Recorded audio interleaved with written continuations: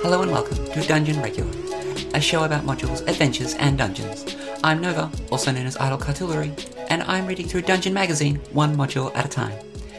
I'll summarise that module, talk about its strengths and weaknesses, and then talk about a few interesting things about it that could be used at the table or impact your own homebrew design.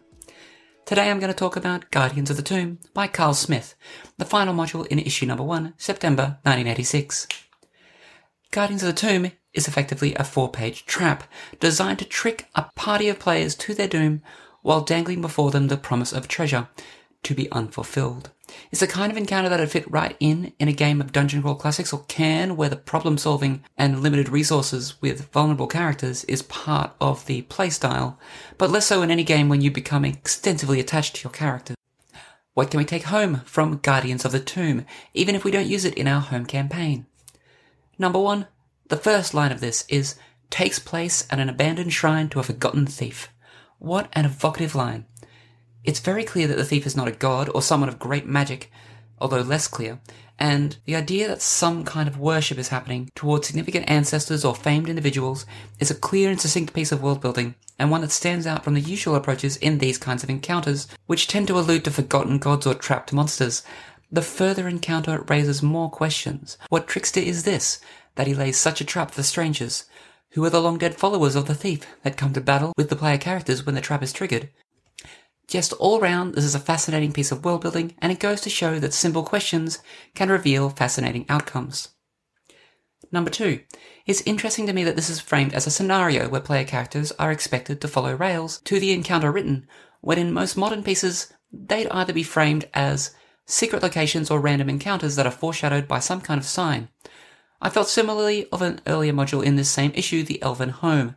I wonder if it reflects a change in attitudes over the years, or if it reflects the desires of the magazine. And perhaps these encounters were simply random encounters or locations in the author's home games that were adapted to the magazine's guidelines. It's interesting to me that this seeming clash between TSR's attitudes and prevailing attitudes of GMs may have long since been diverging. Number 3. Stat blocks. I think this is the first full AD&D stat block in the magazine. It takes up half a column.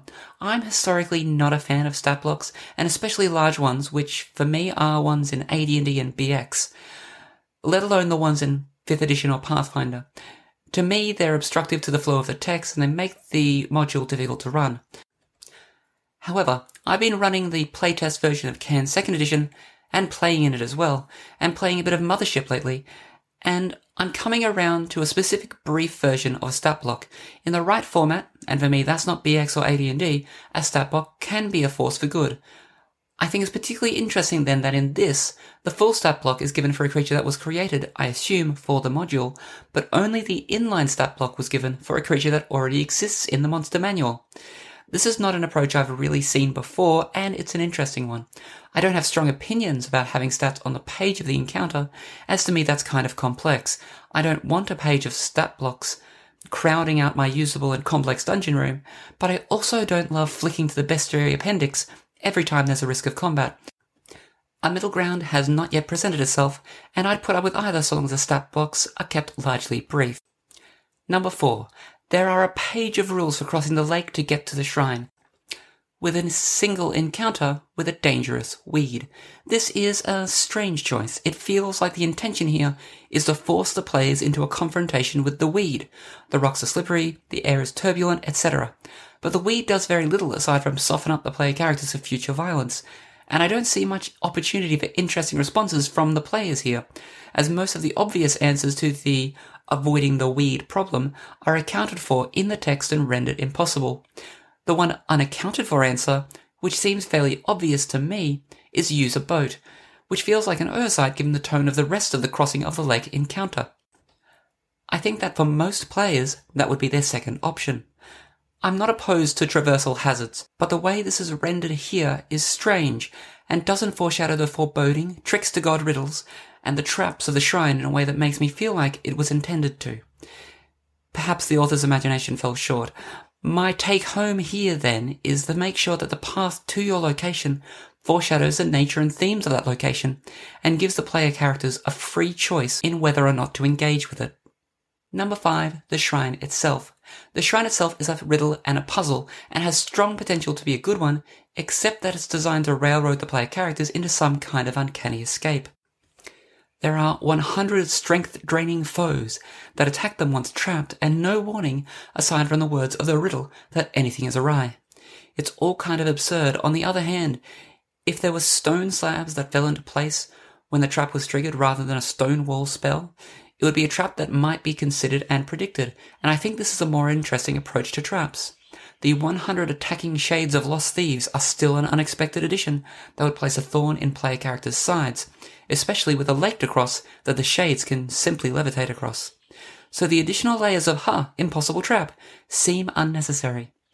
This aspect feels like it's attributable to a culture of antagonistic play that has aged poorly. I don't mind traps at all that are deadly and difficult to decipher, but I don't like traps that are designed to be unable to decipher. That's Guardians of the Tomb in a nutshell. I hope you'll join me for the next episode of Dungeon Regular. If you have any questions, please reach out. I'm on Twitter, Blue Sky, and Mastodon at Idle Cartulary, and I write reviews and blog at playfulvoid.game.blog. If you'd like to support Dungeon Regular, please visit my Ko-fi at ko-fi.com/Idle Cartulary. You can make a one-off donation or become a member. Members are prioritized for their questions to be included on the Dungeon Regular mailbag episodes, can make suggestions for future bathtub reviews, and get to see bathtub reviews a week in advance on my Ko-fi before they go public. Our theme music is an extract from Turning the Page by Kirk Osamayo on the Free Music Archive, used under a Creative Commons license. Thank you for listening to Dungeon Regular.